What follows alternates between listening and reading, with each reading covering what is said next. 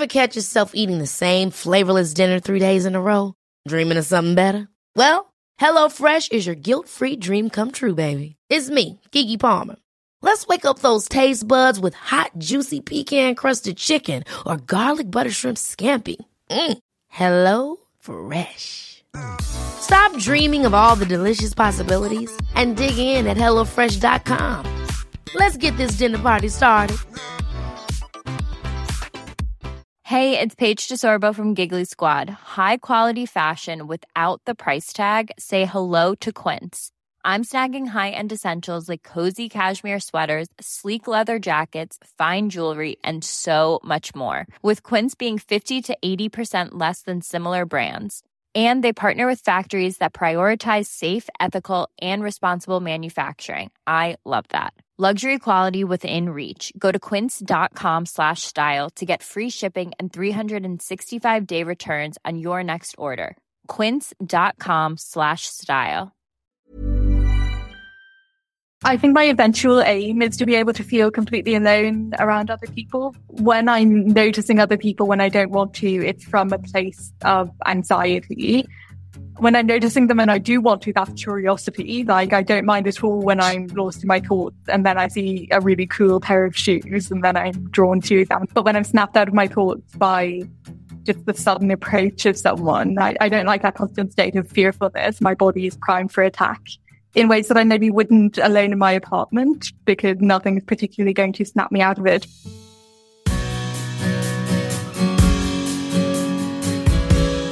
Hi, and welcome to Alonement, the podcast about time alone and why it matters. I'm Francesca Spector, host of this podcast and author of Alonement, a book based on this very show. I'm also a reformed extreme extrovert who, a few years ago, discovered the life-changing benefits of spending time alone. Each week, I interview someone I'm curious about to discover what solo time means to them.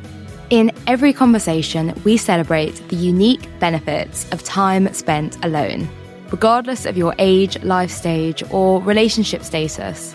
Because when alone time isn't lonely, it's alonement. This week's guest is author Naoise Dolan. I'm absolutely thrilled to have Naoise on this season. She is widely considered one of the millennial generation's most talented writers, ever since her Sunday Times bestseller debut novel, Exciting Times, which was published in 2020. It's currently being adapted into an Amazon Studios TV production starring Phoebe Durnevor. So that's pretty good for your first novel, isn't it? We're here to discuss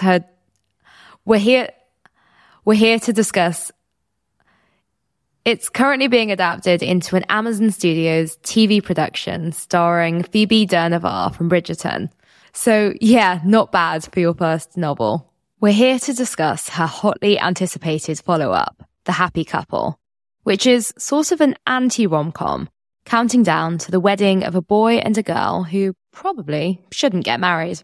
During this recording, we chat about Naoise's experience of being an expat in Berlin, where she's lived less than a year. Fans of Naoise, who is originally from Dublin, will know that she is no stranger to the experience of living abroad. Her first book, Exciting Times, was heavily inspired by her own expat experience living in Hong Kong, while she's also lived in Singapore and Italy.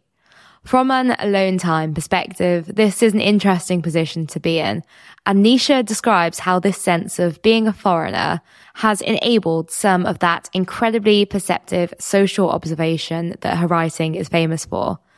We also discuss Naoise's autism diagnosis and how it might or might not reflect itself in her writing, plus whether framing writing as neurodivergent in the first place is useful.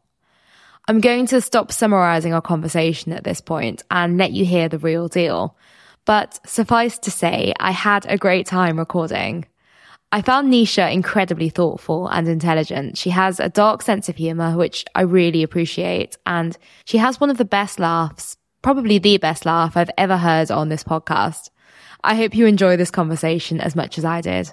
This season is brought to you by West Lab, the UK's #1 trusted bath salts brand. Their best-selling Dead Sea bath salt range contains minerals that come from the famous waters themselves, Fun fact, it's actually a lake, not a sea, that's found in the lowest point of the earth and was the world's first spa, visited by Cleopatra herself. Dead Sea salt is a skin hero containing a unique blend of magnesium, calcium, and potassium, which is brilliant for protecting and repairing your skin barrier and managing conditions like eczema, psoriasis, acne, and sensitive skin, together with soothing any aching muscles. I'm also kind of in love with magnesium for its mood balancing qualities.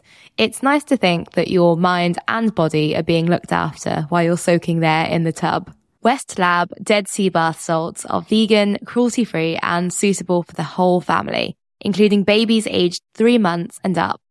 Use the code alonement15 for 15% off when you spend £10 or more. T's and C's in the show notes. So you're living in Berlin at the moment, I've seen from the press that you've been doing around your new book, The Happy Couple. How long has it been the case that you've lived there? Since last July, so around 10 months. How's that experience been? How's Berlin treating you? I really like it. It's a very mind your own business kind of place, but equally there's always plenty to observe. Precisely because it's a mind your own business place, people act on the assumption that no one is particularly watching or monitoring them. And so you can see plenty of weird shit if you're nosy, but equally nobody's going to be very nosy about you. So it's a writer's paradise, like people watching for days. That's so interesting. And where's your favorite spot to people watch? I really love the canal, and that's such a non-specific location. It's like saying you love the canal in London, but really anywhere along it, because like, first of all, water is always a calming presence, and also all the tiny birds. I love the way their heads twitch, and I like watching people walk their dogs and speculating about what made this person choose this kind of dog. So there is plenty to observe along the canal. I guess that's true in every city, but definitely in Berlin. And we're here to discuss novel 2, but I'm sensing that novel 3 might be set in Berlin. They Madden. It could be. Keeping my eyes peeled for that announcement. And so how has your time in Berlin been from the perspective of alone time? Moving to a foreign country is not new for you. You've lived in Hong Kong and Singapore, I believe, as well as living in Berlin now. How has this experience of sort of expat solo living been for you? Really nice, actually, because of the self-reparenting experience of learning a new language, because wherever you are, you're going to have insecurities about how you come across and whether you're communicating what you want to communicate. And the best way to avoid that is by never leaving your hometown. But even within your hometown, certainly I found you're still going to worry how you come across. So to have this useful thing to constantly blame for me is actually quite reassuring and therapeutic. Like, oh, it was just my German. Oh, it was just my German. As opposed to, oh, it was me as a person. Oh, it was me as a person. So yeah, I think there's always going to be friction between person and environment. And when you can blame the friction on something else, in some ways it makes it easier. That's really interesting, actually. I never really thought about it like that. I think people say it's a cliche, right? To say you can be lonely in a crowded room. Less so a cliche to say you can be lonely in your sort of hometown or your familiar surroundings. And yet I think we all know that that's a universal experience, that friction we sometimes feel about fitting in. So to think that, I don't know, there's a normalization that feels comforting about moving to a different country and having something to scapegoat almost. Yeah, totally. Like in Germany, it's considered quite rude not to make eye contact with someone after you've toasted together. And I learned this rule and realized that a lot of people had been presumably giving me foreigner slack on this count, because I definitely had not done the eye contact when they did that. But then I thought, hang on, is that a norm in Ireland or not? And I couldn't remember. So quite possibly I have also offended many Irish people by not doing this, and they definitely wouldn't have been cutting me foreigner slack. So yeah, I'll take the foreigner slack if it's going. And I want to pick up on what you said before about the eye contact in Berlin and how that's become something you're noticing being there, because you've spoken a lot about being diagnosed with autism at the age of 27, and you've done a lot of interviews about that. There's something you describe called masking, which is hiding or disguising your natural responses in order to act like a more neurotypical person, whatever that is. And in a piece for the Times, you said that masking is something that autistic women quite often will do, and that they often end up being the most socially intelligent people because they're so often watching the people around them. Have you found yourself having to make those mental leaps or having to observe more about the people around you, being in this strange new city that you've lived in less than a year? I suppose it's difficult to disentangle from cultural considerations that anyone would make. So, for instance, especially in the former East Germany, smiling too often will get you perceived as a simpleton. It's just not as smiley a culture as America. And the stereotype that many Germans have of Americans is that they're always smiling for no good reason. And of course, Americans is the precise opposite stereotype of Germany. I think probably the UK and Ireland are somewhere in between there on the smiling scale. But then where do you draw the line between that, which probably anyone would notice and care about, and the level of thought that I might put into it about how much should I then smile? And yeah, I suppose autism is a factor, but not the factor in that. Yeah. I mean, you are very interested in people generally. You've said before in interviews that for you, relationships, they are the plot of your novels. That is what fascinates you. Do you think there's something in your living in different countries that just almost brings up this new area of interest for you, of observation? Yeah, I think having seen how many ways people are fundamentally similar in, it probably does center people as a worthy subject in and of itself, because I'm under no illusion that specific things are particular to the Irish. Of course, some other things are, but I think the more you've seen patterns and tendencies replicated wherever you go, the more it seems like people are the focus. But I think the greater reason is just that when I'm reading, I'm always looking for the people, and I will always find them. And even if there are 40 descriptive passages of something with no people in it at the start of a novel, I will force myself through those to get to the people, because the people are what I enjoy in that novel. So I then probably don't write the bits that I would tend to skip in someone else's novel. And I think that's universal. I don't think anyone deliberately writes material that they themselves would skip, but we have different bits that we enjoy, I guess. Yeah, I really relate to that idea of, no matter how beautiful a description is, it will always seem a bit, I don't know, what's the critical word? It will always seem a bit flowery to me if it's not got something animate in it. Yeah. And I sometimes wonder if I'm being ungenerous, because my motivation for writing a long descriptive passage would be to impress some creative writing teacher in my head. But that's me. And quite possibly I'm then projecting that motivation onto someone else's prose, when for them it's expressing something inside them. I don't know. All I know is it's not really my bag, although it really depends on the writer. Like, I'm always saying I don't like this or that in fiction, but then if someone does it well, there's always the exception. Like Nabokov, I would read literally anything by. He never needs people to catch my attention, although they're always there eventually. So if it's good, it's going to be good. So some writers can do it. Yeah, just write good. That would be my writing advice to anyone who wishes to hear what I think. You've described how you will stand on the canal and sort of, or sit on the canal. Portray this for me, this vantage point that you have on the canal. Will you be sitting in a cafe or sort of walking along? How are you observing people to begin with? When you're well, I swim in the canal. You're swimming? No. With a notepad? No. Yeah, no, there are various positions that my body finds itself in the vicinity of the canal. There are often coffee shops along it, and there is a great love in Berlin of sitting outside whenever you possibly can. I think we have this in common with London, that somehow temperatures that in Southern Europe would not warrant this are considered virtually tropical in these otherwise grim cities. And so, you know, if it's 16 degrees and it's cloudy, people will be like, well, this is a coffee outside day, isn't it? So I do that a lot. I also like walking along the canal, and sometimes I'll just stand on one of the bridges for ages and watch the water, and I suppose just try to notice what's happening in my body and also what's happening around me, and keep an alertness of both those things. And it's really nice and soothing and helps me become a bit less obsessed with the past and the future, which are otherwise my harrowing constant concerns. And does that count as alone time for you? Is that what you consider being solitary, or do you need a different kind of it to give you time off from this state of observation?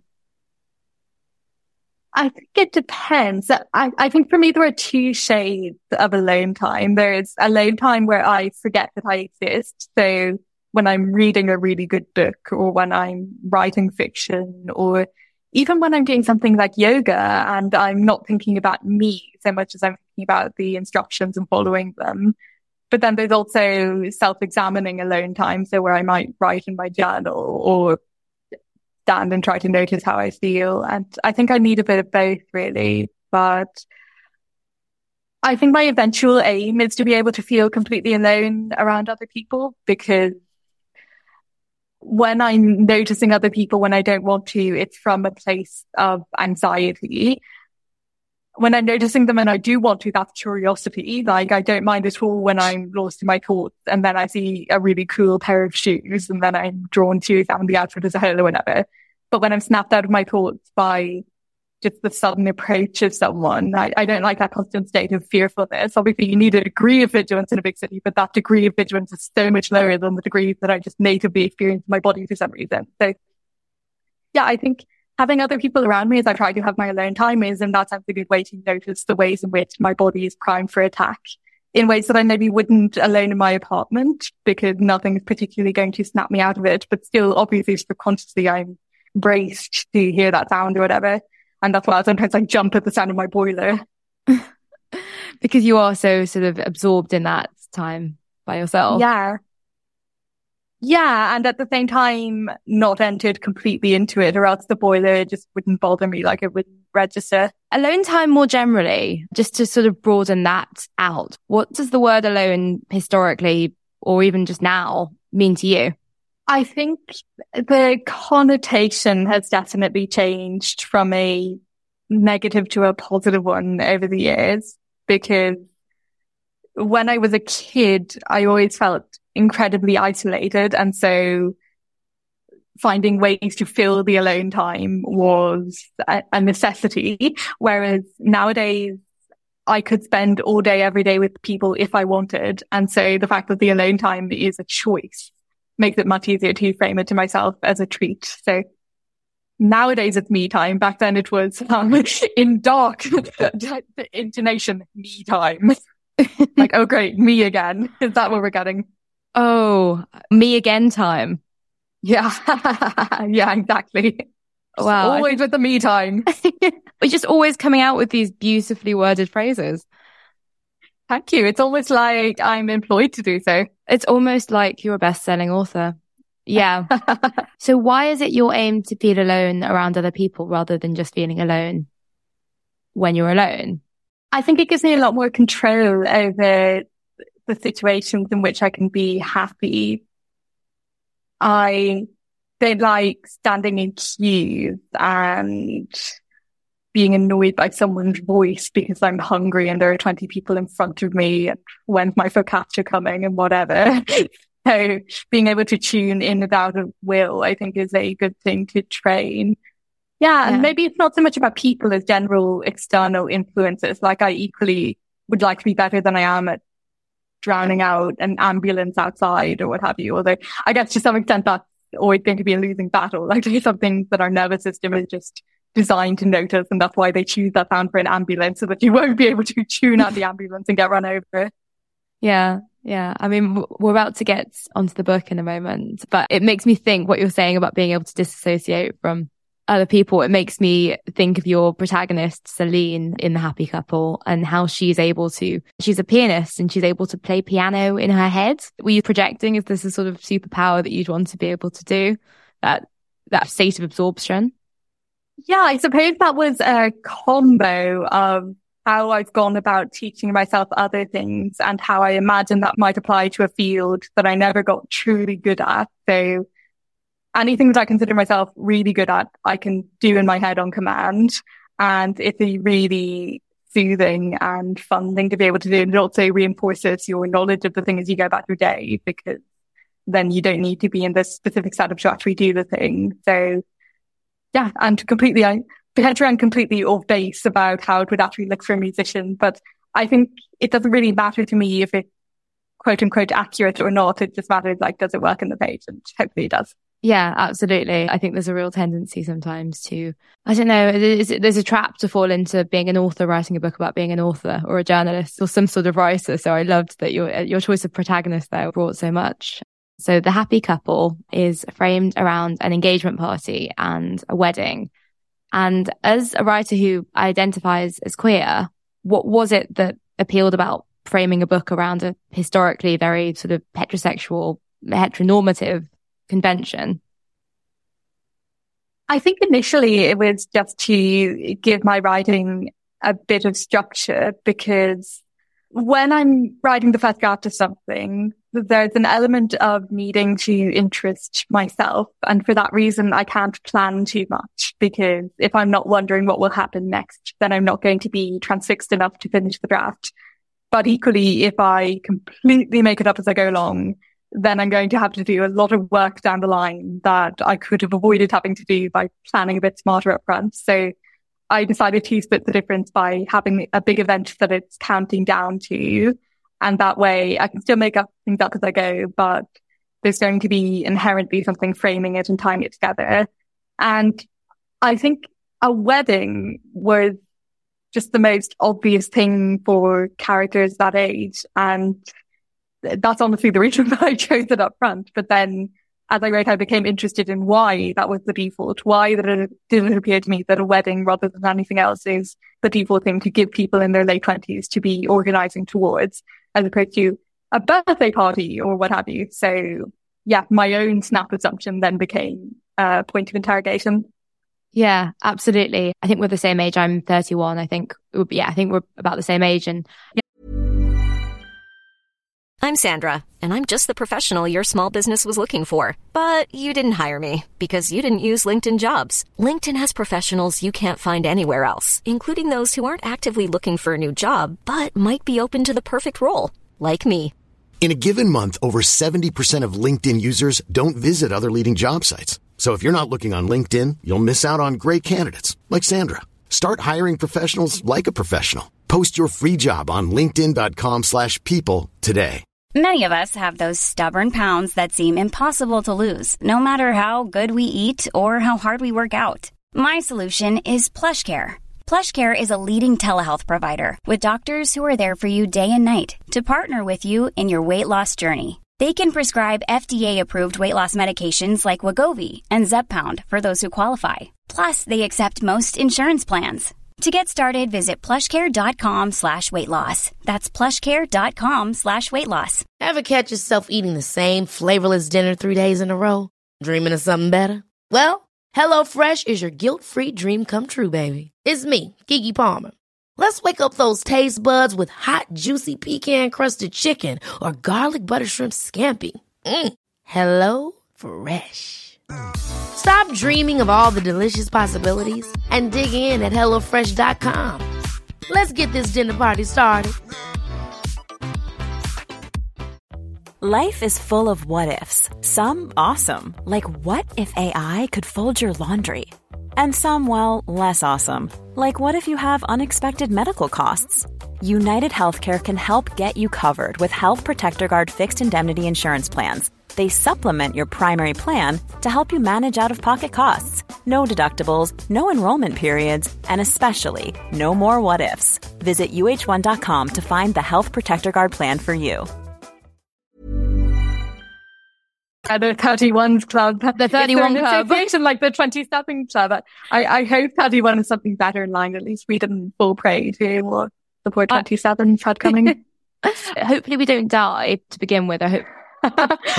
Well, I think eventually that hope will be dashed. Yes.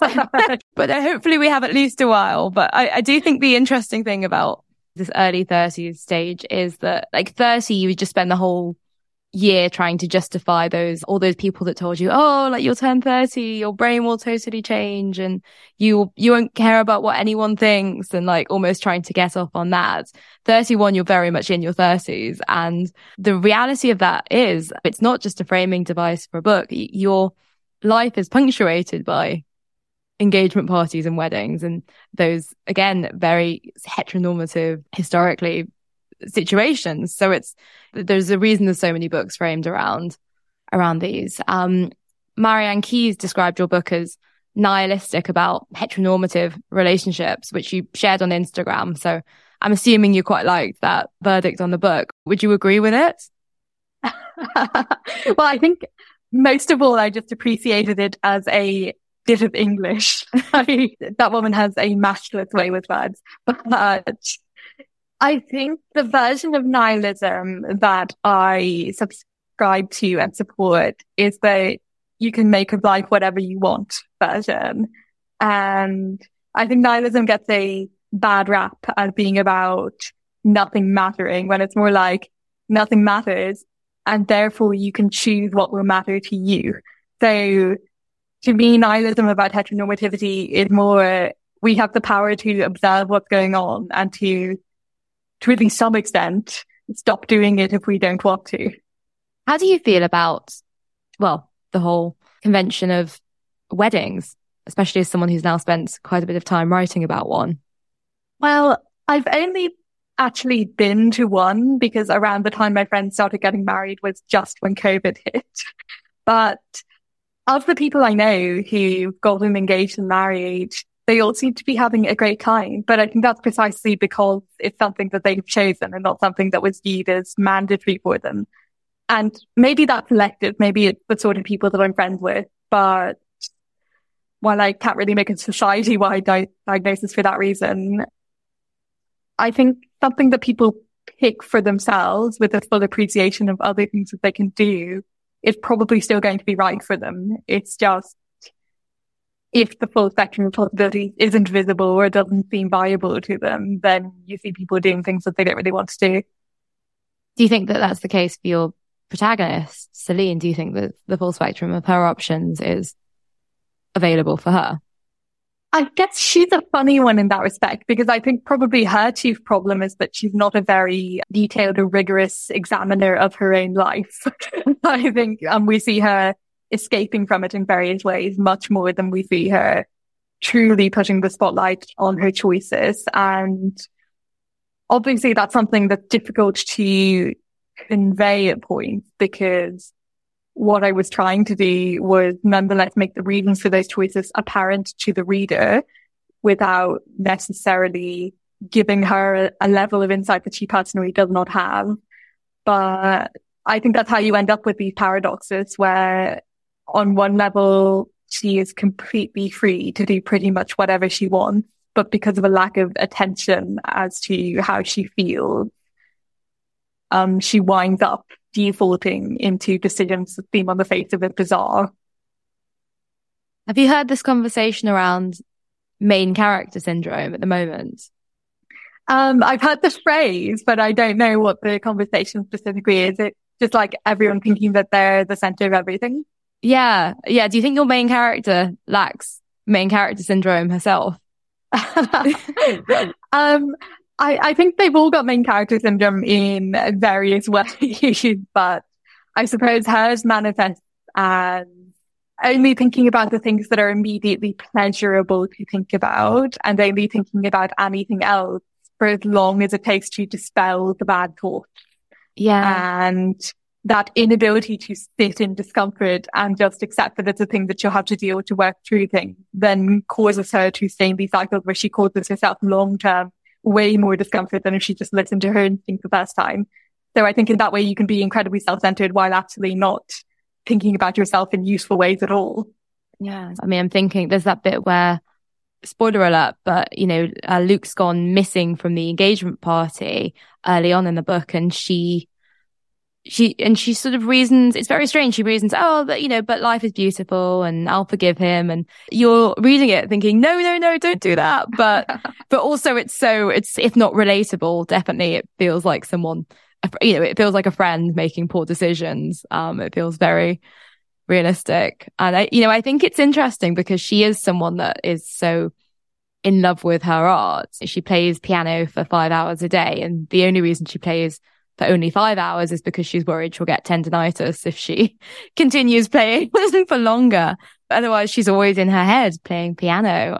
We sort of celebrate that absorption as a good thing. I think an image of someone alone playing the piano, that would seem like a societally rewarded great state of aloneness, that, a great way to use your alone time. Do you think you're sort of almost revealing, the potential hurdles in being so absorbed in one's art that it can come to the detriment of one's relationships or happiness? I think certainly there's a failure of imagination in some ways underlying that way of living, because surely, given that art is produced as a result of absorbing and synthesizing things that exist in the natural world, the natural world also has that beauty to begin with, right? And I mean the natural world very broadly, like it can mean one's sitting room, it can mean even being on one's laptop, in that it's a thing that exists.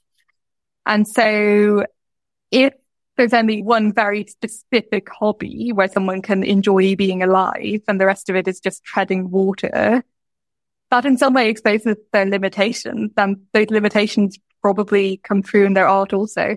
It's an interesting way to look at it. I mean, I'm still very jealous of anyone that can play piano, but as you say, when it's the central thing, the central focus in your life, it can also come with a sort of risk factor. And I was intrigued by the fact that she is described somewhere, I think earlier on in the book, as generally a hermit, but somehow she seems unable to be single. And she's in and out of relationships. What interested you about this tension? I think it's another area where her lack of curiosity about life in general really comes to bear, because that's what underlies all cliche.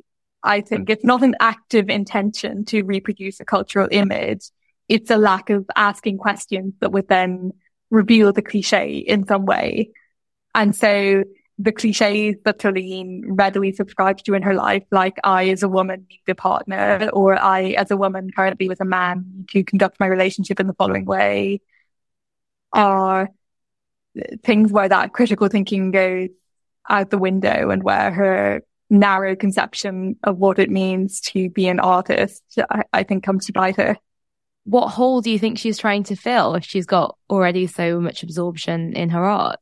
Probably to some extent the relationship with Luke is a result of not truly dealing with the sorrow after losing her ex-girlfriend Maria. Like, we do see her processing and dealing with that a little bit, but the conclusion she draws is then she fixed it by finding someone else. And that relationship was rooted in her art, but became unworkable precisely because the partner shared that art, was also a pianist.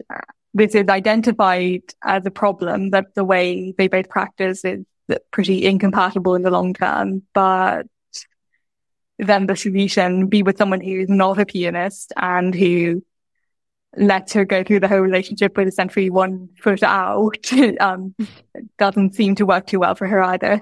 Yeah.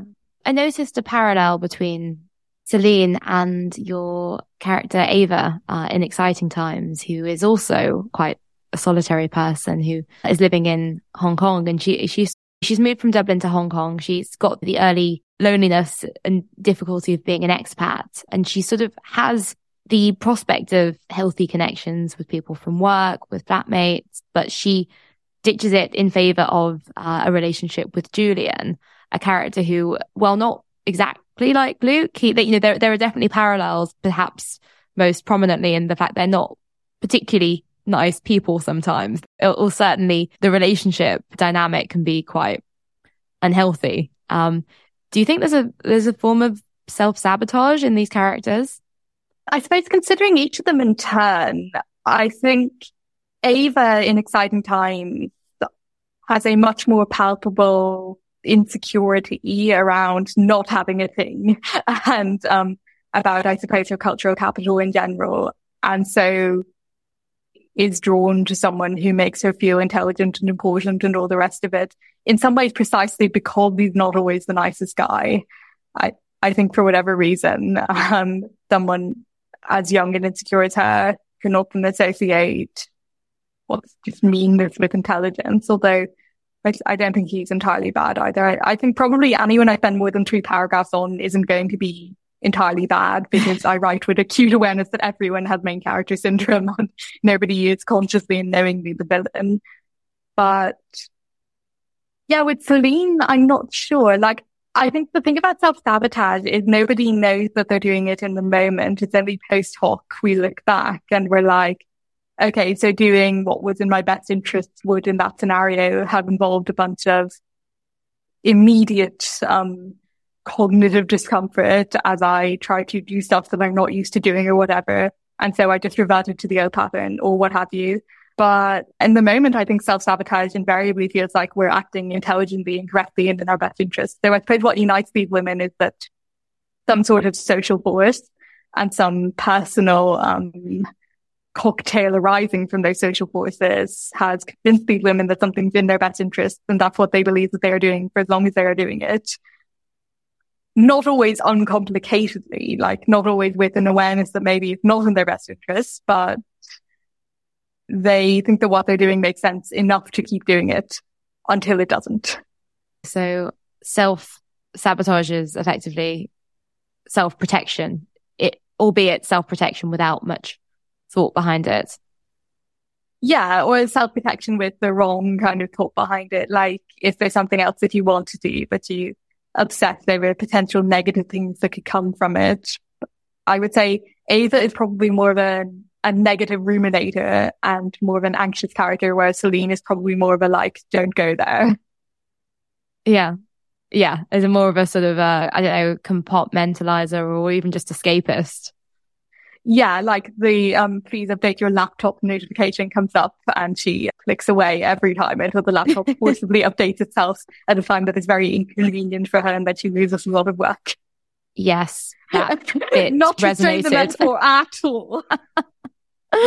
No, that's a very universal experience. That's all I can say. Please update your laptop at Tragedy by Nisha Dolan, and that'll be the third one. Be the third one, written in Berlin. Yes. Yeah. And this might feel like a weird question because it's hard to say how you would write like anyone other than who you are. But what do you think or suspect that your neurodivergent perspective brings to your writing? Yeah, well, like you say, it's difficult to pinpoint because every feature that I would associate with my writing, I can think of a completely opposite writing style that one could also link with that person and being autistic. For example, the fact that my description tends to be quite short and blunt, which one could argue mirrors stereotypical autistic communication styles. But equally, if someone had a very sensory writing style where every scent and every touch was lingered over for ages, you could say, well, that's a really autistic writing style because autistic people have more attuned senses. Or if someone went completely the opposite way and with more Hemingway than me even and had literally none of the sensory stuff, then you could say, well, that's an autistic writing style because some autistic people are hypo as opposed to hypersensitive. So yeah, I suppose I would be wary in that sense of pinpointing it on any one thing. Like, I think overwhelmingly, I just see myself as an artist who makes choices and selects a particular style because it's the style I want to write in. But what makes it autistic is the fact that it's my autistic brain making those choices. Do you feel like there's a pro to characterizing or even having these conversations of, as you say, like an autistic writing style, because it brings attention to the amazing parts of the autistic brain, even if that's in two totally different ways? I think it depends on the tone and the attention, because I'm not interested in arguing for the worthiness of autistic people based on what they can do. Like, that seems to me an inherently ableist way of thinking in itself. But on the other hand, given how long untold numbers of autistic people have spent their whole lives masking without knowing, and the amount of energy that has gone into that instead of into doing something interesting and rewarding, I think visibility is good in the hope that it will help more people out of that trap. And then that will be of benefit to literature generally, because for every autistic genius who happened to manage to break through that, there are so many more who didn't and who spent their whole lives lying to themselves and to everyone else about who they are in a really tragic way. And we will never hear those stories. So I hope more of them don't get lost. And in that sense, I think visibility is really good. And also I think almost changing perceptions. I think I read in an interview you said that autistic boys, they're often seen to be obsessed with numbers, whereas for you were fixated on words and punctuation, and that comes across so much in your writing, and how it almost reframes that level of attention and detail. But as you say, there's not just one specific style of writing that comes from having that neurodivergent perspective. It really is just about exploring the different ways and how that can come across. Yeah, and it's something that benefits really everyone. Like a lot of the men I know who were diagnosed quite late in life also were more on the verbal than mathematical level of fixation as a child and got missed for that reason too. So I think knowledge is never bad, essentially, as long as people are cautious in how they handle it. We're coming to the end, very sadly, of this conversation, but the final question I want to ask you is about specifically alonement. So that's a word that I invented to fill a gap in the English language where we say alone and we mean alone me time, not, me again time like we were discussing earlier, but conscious, joyful, fulfilling alone time. What does that look like for you right now? I really enjoy drawing for this. I think it's the perfect thing where I know enough and can do enough that I feel proud of the result at the end, but I'm not good enough for there to be any sort of urge to improve. Like, I'm pleased when I've noticed that I've improved, but I'm not at every turn doubting the last stroke that I did or thinking about better strokes that I could have done instead. So it's like if I took a bunch of sleeping pills and then wrote fiction, except I don't need to because I'm bad. And so being bad has in this case the slightly melodious effect of just taking a bunch of sleeping pills. So that's nice. That's amazing. And does that, I don't know, I guess what you're saying is you're sort of like creating while eluding that inner critic that sort of sits on our shoulder while we're writing something. Is that influenced your writing process at all and made that more of a fluid process? Well, I don't know if I'd always consider it an inner critic. Like, certainly there are points in my writing where I am picking holes in myself in an unhelpful way. But I think more often it's just that I have access to enough terminology and enough examples of how various things have been done that every choice I could possibly make is at every point visible to me. And it's not necessarily unpleasant, but it's a much more higher energy pursuit. And I think for that reason, it will never be a truly relaxing experience for me, because even when it's free of anxiety as such, like even when I don't think that there's any way I could go drastically wrong, still making that choice is a really stimulating thing to do. Whereas when I'm drawing, I'm just kind of happy if it looks good. Yeah.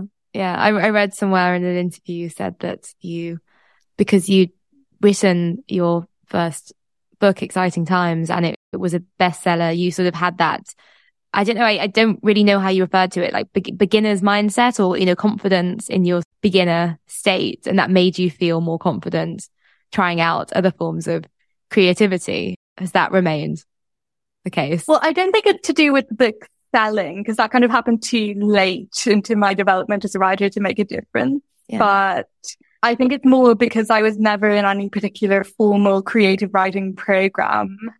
I had the assumption that everything that I did was going to suck, and I never had any expectation that it wouldn't. And if it's going to suck up front, then there's no point in fixating over something that will happen anyway. It's like constantly thinking about the fact that I'm going to die. So just leave that aside and get on with doing what you want, really. And that continues to be the case, because I think I could write something that was artistically worthless and conceivably as a thing that could happen in the universe, it could still sell. And so the fact that it is so doesn't really make a difference. I still write with the assumption that it's going to suck and therefore I can do what I want. Spoken like a true artist, Naoise, I think. That's a creative manifesto if I never heard one. Thanks as ever for tuning in. I feel really privileged to have had the opportunity to catch up with Naoise during her busy book touring schedule. And I hope you had, excuse the pun, an exciting time listening to. Until next time, and if you'd like to stay in the fold and hear exclusive behind-the-scenes details about this podcast season, do subscribe to my newsletter at francescaspector.substack.com.